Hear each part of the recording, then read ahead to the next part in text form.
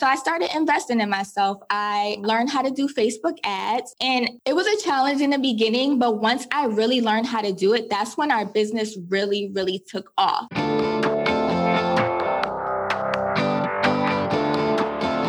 Hey, my name is Felix Tia. I'm the host of Shopify Masters, a weekly podcast powered by Shopify, the easiest way to sell online, in person, and anywhere in between. Each week, we invite entrepreneurs like you to share what they've learned growing successful e-commerce businesses. In this episode, you'll learn why manufacturing is the most important skill to master early on, how many followers and subscribers this business had before hitting the six-figure mark, and why it's dangerous to think that your customers think or behave like you. Before we get into our show, I wanted to take a moment to talk about the Shopify App Store. Shopify apps help you easily customize and add features to your store to make it your own. The App Store hosts over 4,000 apps built specifically for Shopify businesses. Shopify developers all over the world built these apps to help you save time and unlock a range of new features, from showing your Instagram feed on your store to offering loyalty rewards and more. Check out shopify.com/app store for the latest Shopify apps. Today, I'm joined by Kia James from Tailored Beauty. Tailored Beauty sells high-quality ingredient beauty products that are safe for all ages and was started in 2016 and based out of Atlanta, Georgia. Welcome, Kia. Thank you for having me, Felix. Yeah, so this all started before the business, everything. It all started from YouTube. So tell us more about that. Like, what was the beginning of the idea for the business?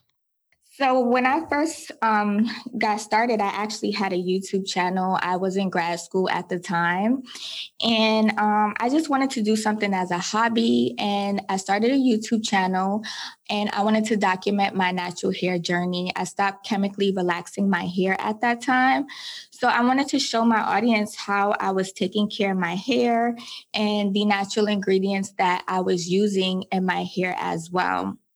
I also had my daughter in 2013. So I started showing my audience how to use products that I was creating on her hair as well. And they saw how both my hair and her hair was growing from the products. So my audience started asking for the products, if I could make the products.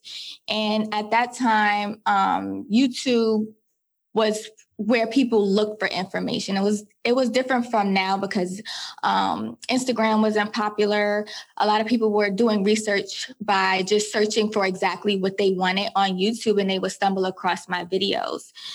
So that's pretty much how it got started. I was doing it as a hobby, and I slowly began to sell the products. Awesome. So this YouTube channel and your audience, like, you started from scratch. You had no followers, no audience at the time when you first decided to start the YouTube channel as this hobby? I didn't have an audience, and Instagram wasn't even a thing at that time. Awesome. Okay, so tell us about that. Like, how quickly did it take off? Like, from the first couple of videos you put out, like, how soon before you started seeing that other people were interested in this information that you're putting out? So I was doing YouTube for about 2 years before I actually started selling the product. And I started selling the product slowly. I was just doing it in my kitchen, and I created a Etsy store at that time. So I was just pretty much just doing it for fun. And it somehow turned into a business because the demand quickly grew, because people were seeing how well the products worked on my YouTube channel, as well as the testimonials from other customers. So about a year and a half into doing it as a hobby, that's when we turned it into a business and really branded everything, got our trademark, got our LLC, and turned it from a hobby into a business. Got it. And you mentioned that people were reaching out to you, asking you to make the product. I'm assuming that was when you first started thinking, oh, there could be a business behind this. So initially, when you were doing these YouTube videos, they were all just you making you're using products that they were kind of homemade? Yes, they were homemade. I was making them in my kitchen at that time.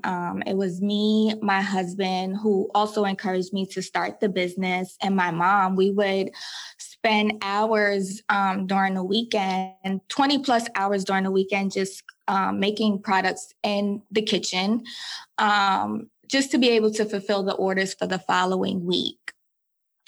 So at that time, we only had, in our first year, we only had 3 products, but it was so time consuming to produce those products because the way we were producing them, it takes a lot of time to create those products.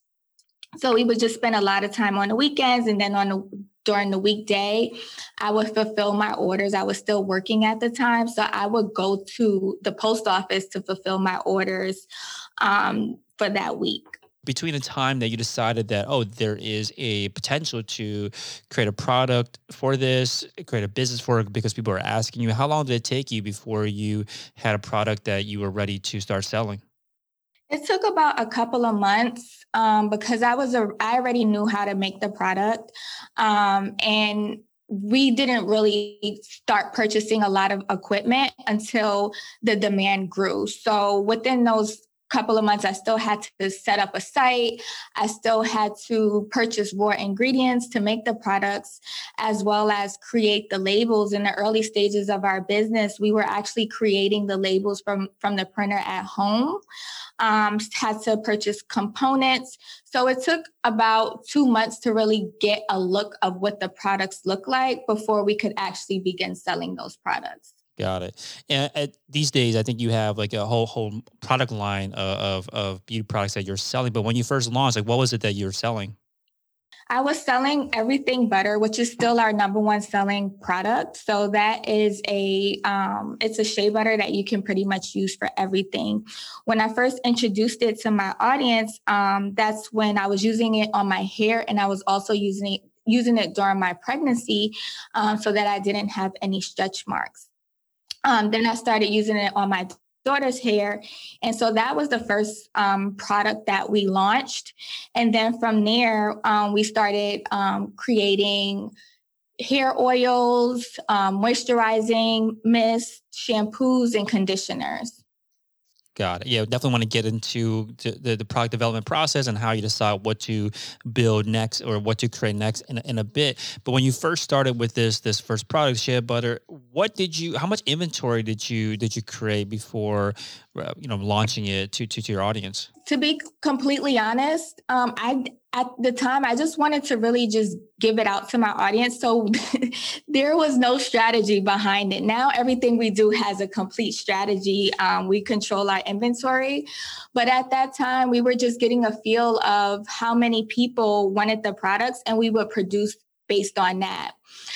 So when we were purchasing raw ingredients, we really was just purchasing it to do small batches at that time. Small batches to make pretty much anywhere between 50 to 100 products. And as that grew, we would have to purchase more on a larger scale. Yeah, I think this is an approach that I think a lot of people can appreciate that also might not want to take a huge kind of risk at first by having a huge product line before seeing if there's demand. Can you tell us more about that? Like, how did you get a feel for almost like dip your toe in the water to realize, okay, there is demand and we can keep on kind of scaling this up? Talk to us about that. How did you measure that there was demand for the product? We measure demand by just pretty much looking at our sales month over month and then year over year. My husband is also the co-founder of the company, and he's the COO. So he has a background in finance. He has a finance degree, and I have a business degree. So being able to really utilize our strengths really helped us to figure out how can we strategize and come up with a plan to make sure that we're not running out of inventory, and to make sure we're not over purchasing inventory. So really just being able to forecast what was going to come next. So looking at our data for the last 6 months, looking at our data for the last year and really analyzing that. And when we were purchasing components and raw materials, really purchasing based on what the forecast would look like. Got it. Now, talk to us about like the timeline about this, because we mentioned at the start of this that you started the business about 5 years ago, and it sounded like you took a methodical and slow approach to make sure that you were making the right moves. Tell us about that. Like, at what point did you start seeing that, wow, this is really taking off, and let's invest more time and go more full time with this business? I think it was about, I want to say about a year and a half into the business. That's when we made our first 6 figures. And remember, this was based solely on just being able to have an audience on YouTube. And we were both working full-time jobs. So we really, at that time, we wasn't paying ourselves. We was continuously reinvested into the business. So we had the money to, after about the second year, we had the money to really turn things around. So that meant not printing out labels at home, but actually working with someone who could print the labels for us. That meant not producing products at home, but really finding a good manufacturer who can manufacture the products and use my same formula and do it at a larger scale. So just really, we took our time within the first 2 years of the business to really understand how to run the business, how to do everything, understand our customers, and then slowly move on to different phases of the business. After about the second year of business, that's when we started doing a lot of trade shows. So really doing a lot of brand awareness, and that really helped our brand because it took it from being on YouTube and word of mouth to really being able to be in the front of our target customer. And then slowly working with influencers and meeting with different buyers who actually wanted to put our products into the store. So it was a slow process in the beginning, but I'm glad that we took those steps because each year we learned a lot about how to effectively run a business so that when we got to those other steps within our business, we were prepared for that. Yeah, tell us more about that. I think especially in the early days, what were some of the kind of biggest lessons that were most valuable lessons that you learned early on that helped you get to the next stage and thrive in the next stage of your business? I think the biggest thing was manufacturing, especially when you create a product at home and you want to scale and you want to mass produce that product. For us, that was a huge challenge for us because with our products, we use premium ingredients, and a lot of these ingredients is very difficult to find a manufacturer who wants to use your exact same formula. So it took us a while to find a manufacturer who would do that for us. And this really took me actually going to manufacturers, sitting down with them, bringing my equipment, showing them exactly how I was able to make this product so that there were no changes to the original formulas that I had. Got it. Okay, so I want to take a step back a bit, and you mentioned that the 6-figure mark that you hit about a year and a half into the business, that you credit a lot of that to having an audience and that audience on YouTube. Can you give us an idea of how big was the audience at this time when you were able to break into the 6-figure revenue range? Honestly, it wasn't that big. It wasn't that big. And I mean, someone may not think that an audience of about, I think I had less than 20,000 subscribers on YouTube. They may not think that that's a big audience, but now you have people who have millions and millions of subscribers on YouTube. But the thing about it is I had a small audience, but I had a really good connection with my audience. I had a good connection with my audience. And I also was just really, I wanted to educate people. That is what came first. When I would do my videos, and still to this day, I still do YouTube videos. When I get in front of a camera, I really just want to educate people. I think that's because I have a background in mental health, and I'm always trying to figure out how I can find a solution to a problem and really be able to explain that step by step to help someone. So when I would get on a camera, it would just be an authentic conversation with my audience. And because I was able to have those conversations and really explain things, I think that's what really helped, because not only is she showing me this product, she's she's explaining how this product is used, and she's also showing the results behind this product.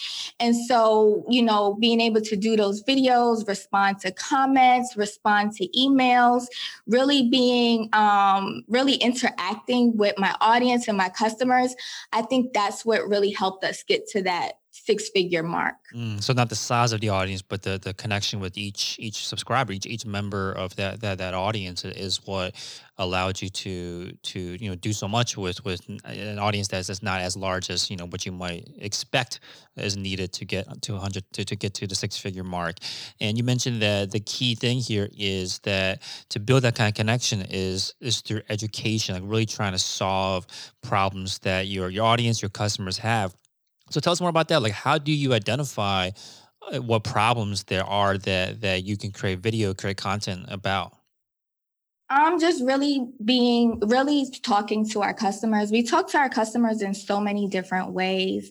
And also keep in mind, I'm a consumer as well. I am a person who uses these products. I'm a person who struggles with being able to grow my hair. So just really listening to what people have to say. The good thing is we have such good customers that they'll actually go on YouTube as well and do reviews of our products.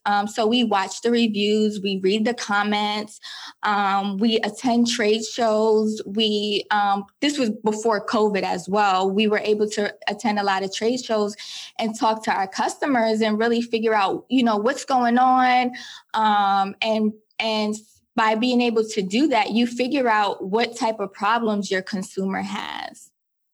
Yeah, and I think for a product like yours, that's very, I guess, a personal use product. You mentioned things like testimonials and reviews that your customers are even posting on YouTube.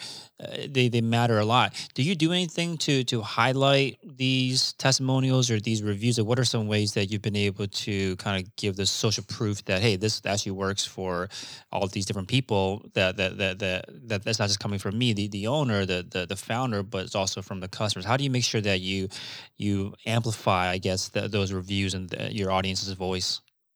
We do that in a lot of different ways. One of our best ways that we do that is through Judge Me, which is an app on Shopify that we use. We use Judge Me, and with that app, customers are able to post pictures as well as write written reviews.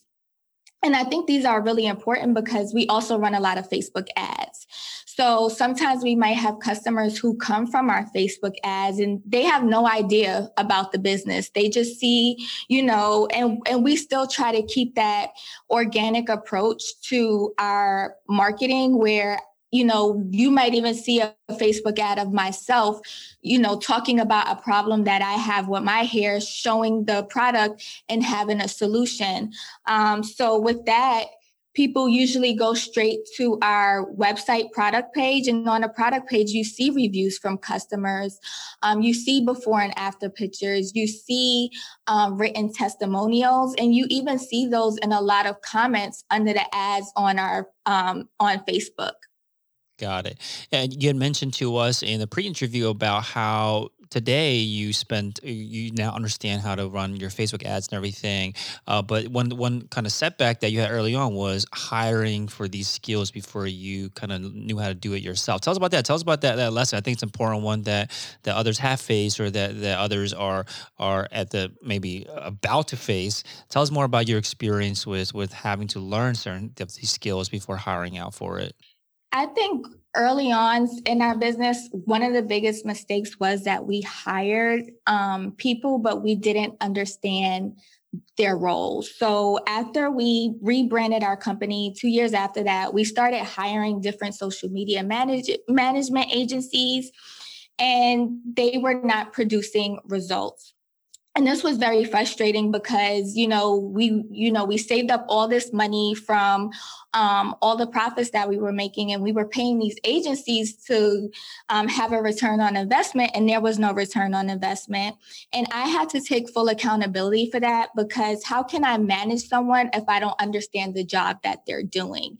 How can this person present data to me if I don't understand how to read the data?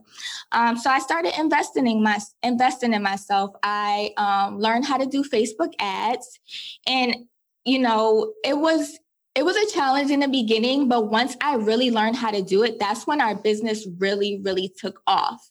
That's when our business took off. That's when, our e-commerce store took off, because I was able to learn how to create ads and how to read data in order for the ads to work. So being able to do that, Klaviyo is an app that I love, that integrates really well with the Shopify app, with my Shopify store.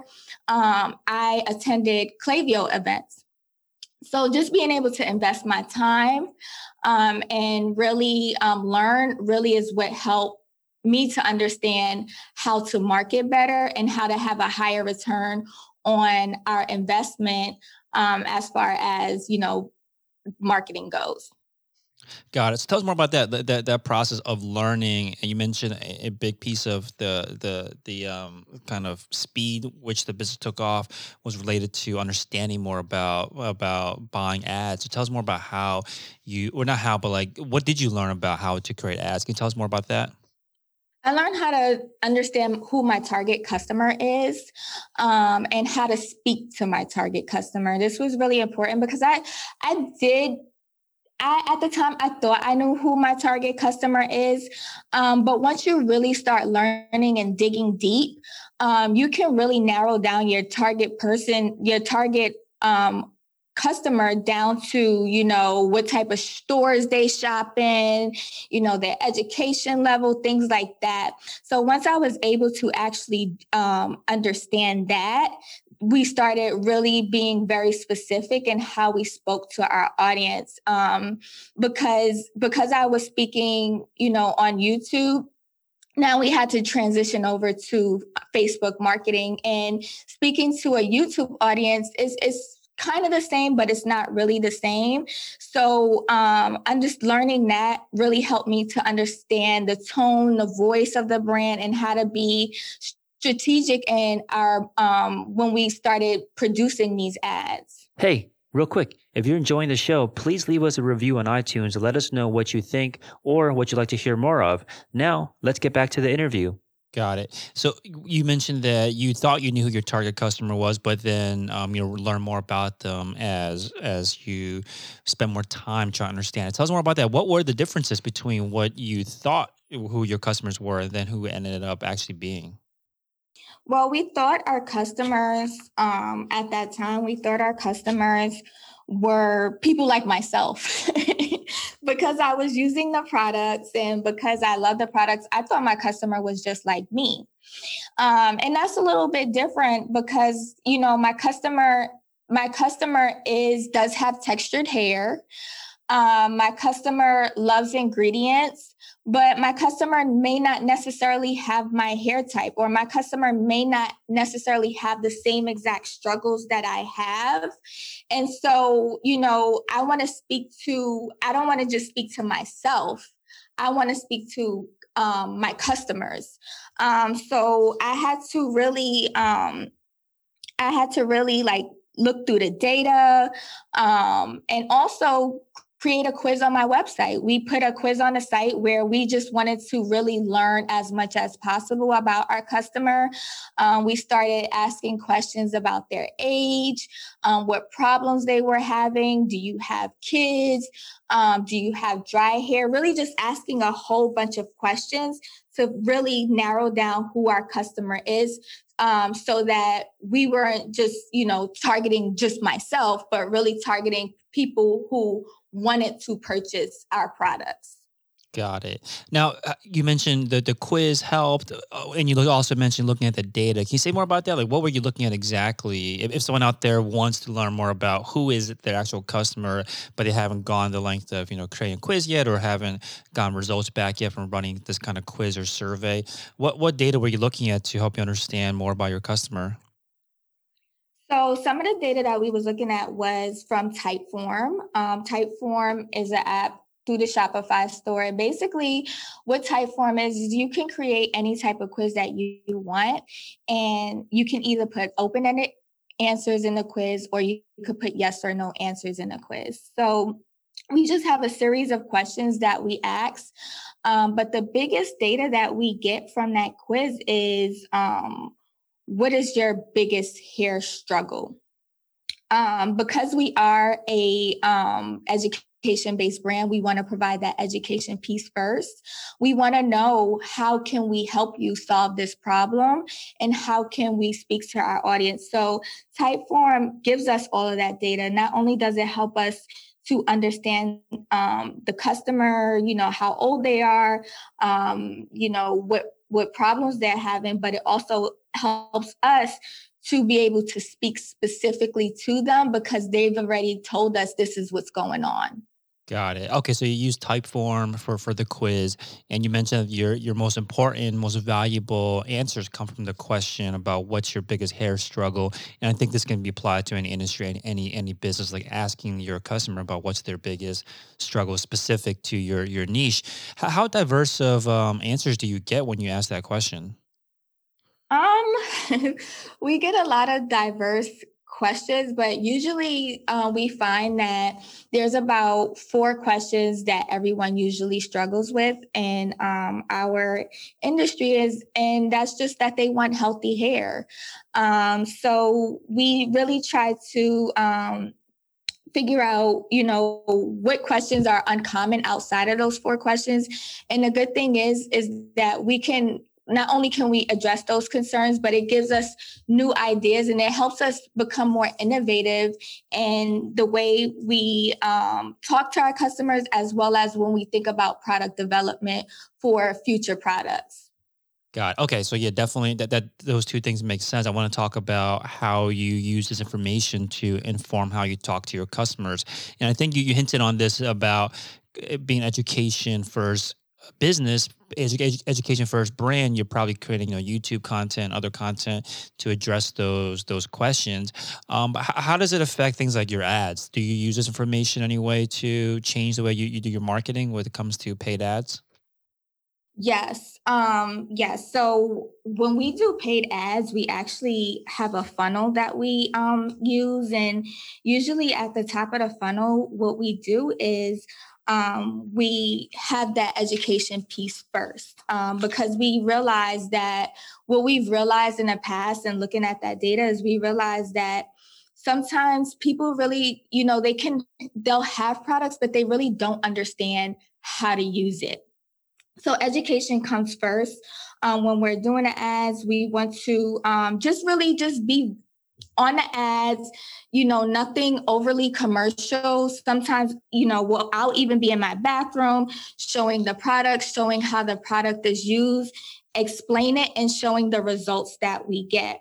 From there, we realize that, when we look at the data, we want to convert. That's the number one thing we want to do when we have an ad. We want to make sure that there's a return on ad spend and that converts. So having that social proof and really not only showing myself using the products, but the next part of the funnel might include having influencers on ads. Influencers really help a customer see someone that might look like them. Like my customer may not look like me, but they may look like an influencer who's used this product. So we want to show a variation of people who've used the product and the results that they have, as well as, when we're bringing them from Facebook, we bring them directly to the product page that has the product reviews, so that they can see, other customers. They can see pretty much that education piece because now the customers are educating them on how the product works, as well as visually being able to see it as well. Got it. Okay, so I think this is really important. So I want to break this down a bit more. So your funnel basically is that you take a lot of the kind of questions, the kind of problems that you're discovering your customers have, whether it just be through conversations or them filling out your type form quiz and getting the results from there. Then you're creating content around it, which sounds like education, answering these questions, and then you retarget the people that have seen those ads with influencers that might look like them, or just basically a variety of influencers that allow the customers to see, oh, they're just like me, they have the same type of hair like me. And always the call to action, you're trying to drive them to a product page, which again has more education, has more social proof from your customers in the reviews. Yes, correct. Got it. Now these kind of almost like top of the funnel education ads. How long are they? How much time? Because it sounds like you obviously need more than maybe a few seconds, obviously, to educate or show them the product, show them how you're using it. Tell us more about that. Like how long form are the ads? We don't do anything more than a minute. So we want to be straight to the point. And we want to do it in a minute or less, but the goal within the first 10 seconds is to show the results. And we don't want people to feel like they're being sold anything. We love the product so much, and we know that they work, that we want people to see the results first. Once they see the results, we tell them how we got these results, but we never keep it over a minute, because with Facebook ads, anything over a minute, you can't use that on Instagram, and people are on Instagram just as much as they're on Facebook. So we want to make sure we can get that on both platforms. Yeah, you said something that's really important there, which was that you guys love the product so much, and you have the results, which makes the marketing and selling of a product so much easier, right? Once you have something that you truly believe in yourself. Exactly. Yeah. Okay. So now you mentioned that one of the steps that you took, again pre-COVID, was around these trade shows. So tell us more about that. What were you doing at these trade shows? How did it lead to growing the business? Trade shows. So our industry, which is the textured hair care industry, natural hair industry, does a lot of trade shows. They do trade shows for consumers. There's a big trade show that comes to Atlanta based out of Atlanta that we do every year, and everyone in our industry is at these hair shows. So during those hair shows, we have a booth. And that's a big investment as well, because when you're at these hair shows, you're competing for customers' attention. So we have a booth, we have models, we have stylists, and then we also have enticing offers for people to try the products. The other good thing about trade shows is that there's a lot of buyers, and there's a lot of people within the industry that's looking to make business with brands like myself, to either help grow their brand, put them in stores. We've met the person who does our labels there. We've met so many people that have been able to help our brand grow, but we've also been able to really engage with our customer at these trade shows and bring awareness to our brand, to the natural hair space. Awesome. So you mentioned that everyone in the industry are going to these trade shows, which leads me to wonder, like, what ways are your products differentiated from the customers? Like, what have you found ways to differentiate yourself from all the other kind of products in the space? It's really has to do with the ingredients in our products, because we use premium ingredients in our products. You don't find these ingredients in our competitors' products. And because I'm really conscious about my health, early on, when I started the business, I became conscious about what I was eating, and I started eating a plant-based diet. So we put ingredients that people haven't heard of before, like fenugreek, black seed oil, gotu kola extract. These ingredients are not common in our industry, but they're common in different cultures where you see people with long hair, shiny hair, beautiful hair, and really just learning the benefits of those ingredients and putting them in our products. We noticed that people are using these ingredients, but you have, one, they're really expensive, and two, it's also DIY. So just being able to use these exotic ingredients that have been proven to have results in our products is really, really what differentiates ourselves from our competitors. Is it something that you have to always stay on top of to continue to differentiate yourself? Like, do you find that you've carved out this kind of lane and that no one's really kind of encroaching on it, or do you have to constantly do things to remain differentiated?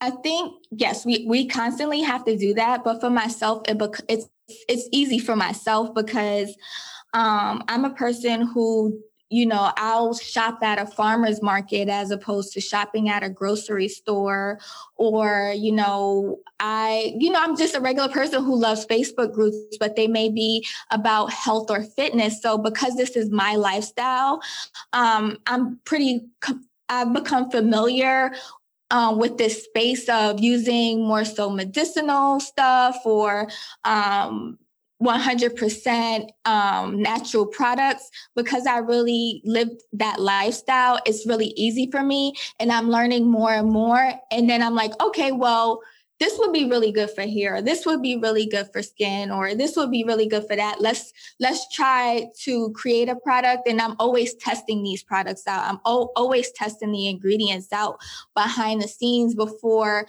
bringing them to our manufacturers to mass produce. Got it. Okay, so it is something that you do have to stay on top of, but it's, again, you mentioned it's easy for you because that is already your lifestyle. You're always interested in learning more about different ingredients, natural, high quality. So tell us about the product development process. Once you recognize, oh, this is a new ingredient that I came across that you think is going to be good to try, or to try to create a product around. Walk us through what happens once you have this kind of idea for a new product. So once I have an idea for a new product, I'm definitely testing out the ingredients, trying to figure out, like, for example, our deep conditioner has fenugreek in it, and fenugreek is a seed. And in order to put it into our products, it has to become a powder. So really just figuring out, how do I take this ingredient, transform it into something else, and put it into a hair product. So that means me experimenting, still going back to my kitchen, experimenting with these products, using them in my hair, using them in my daughter's hair, giving them to family and friends, and testing them out for a while before I even bring them over to my manufacturer. Because one thing I never want to do is compromise any of my formulas. And that's something that I've always done since the beginning of the business, really just creating products and testing them on myself. But as the business scaled, I've been fortunate enough to find a manufacturer that specializes in textured hair, and also work closely with the chemist, so that, not only am I producing this great product, but when you have these natural ingredients, the last thing you want them to do is to go bad. So a chemist is helping me to make sure that my products remain stable and they don't get any mold or bacteria in them. So once I've pretty much tested those products, which can sometimes take a year or two, my last line, I tested them for 2 years before I brought them to the market. Then that meant I had to work with the chemist, and the chemist had to make sure, these ingredients were, would remain stable, because my chemist wasn't even familiar with these ingredients. So it takes a lot of time to do product development before we even bring them to the market. Wow. So you mentioned that you've taken years sometimes to test new products, new ingredients. What do you look for to feel confident that, okay, this makes sense to move forward to go to manufacturing with it? I look for results. That's the number one thing is results. Results is the number one thing for me because I want the product to do exactly what it says it does. So if I know that, an ingredient, is good to help strengthen my hair or to help strengthen the hair, I'm looking for results. I'm looking to test people who have this same exact problem and asking them, hey, do you want to try this product out? I know you have this struggle. Can you give me some feedback? I want every feedback. I want the good, the bad, and the ugly before I even bring it to market. So the results is the number one thing that I'm looking for. Got it. And once you do bring to manufacturing, how long does it take usually for that to turn around from the time that you have these kind of instructions that you're bringing to manufacture these ingredients? How long does it take before a kind of finished product is ready to go that's on the shelf for someone to buy? That can take up to a year as well. It can take up to a year as well because, when you have a product, now you have to think about, what is this product going to look like in packaging? What message am I going to send to the customer about this product? How do we like the consistency of the product? What can we do to change the consistency of the product? One thing that I learned from attending trade shows and really being face-to-face with customers and interacting with customer, the most challenging part about having a product is the smell. The smell is the biggest thing that people are always concerned about. Before they even use the product, the first thing they want to do is smell the product. So we spend a lot of time just figuring out what do we want this product to smell like. And, because we use natural ingredients, we use essential oils for scents. And one person may love lemongrass and another person may like lavender. So we want to make sure that, the smell plays a big role because smell can make a person feel a certain way. And if they feel good about the smell, they feel confident about the product. If they don't like the smell, they don't like the product. So believe it or not, during that year of working with the manufacturer, the biggest thing is scent. How is the product going to smell for the customer? Oh, wow. Interesting. Yeah, that makes a lot of sense. That's like almost the first reaction that anyone has. What does it smell like? And that can impact whether they're open or not to the product, even before they even try it out in the first place. Exactly. How many products do you have now? How many products in the product line? So right now we have 14 products. We have our original product line, which we started at the beginning of the business. And then we have our Golden Herbal collection. And we also have plant-based hair vitamins, as well as one of our newest products that we launched recently was a clay detox shampoo bar. Awesome. So when you do have these new products that you're creating, what's the launch process like once how do you launch it to your audience and your customers? We have a full rollout. So as I stated earlier, when we first started the business, it was a hobby. So there was no real strategy behind what we were doing. So now it's pretty much a big strategy on, what we do. We figure out how we're going to let our existing audience know, because when you're coming out with a new product, your existing audience is the one who already wants the product first. So we're figuring out how we're going to give it to our customers first. And what does that rollout look like? What does the marketing plan for that rollout look like? What does the digital marketing plan look like? What does press look like? What does email marketing look like? What is the sound of that? And just really having a full rollout of that launch. Got it. And you said that a big part of it is around packaging as well, which sounds like another kind of first impression similar to smell that a lot of people look for. What are some lessons that you've learned along the way about how to improve or to make a better packaging for your products? Packaging was really important to us when we started going to trade shows and we started meeting with buyers. ultimately our goal was to do retail. Right now we're in Walmart stores. So one of the things that we wanted to really focus on is how will packaging look in a retail space? Will the customer be able to clearly understand what this product does? Will this person really be able to identify our brand? So when we started developing packaging, we wanted to make sure it was good for retail because that was our overall goal. But we wanted to make sure all of our call outs were on the packaging, what it does, who it was for, and really be able to easily identify, our brand if we were to do another line. So if we did for instance, our Ultimate collection has pink colors, how could we do another line? And our Golden Herbal collection has orange colors.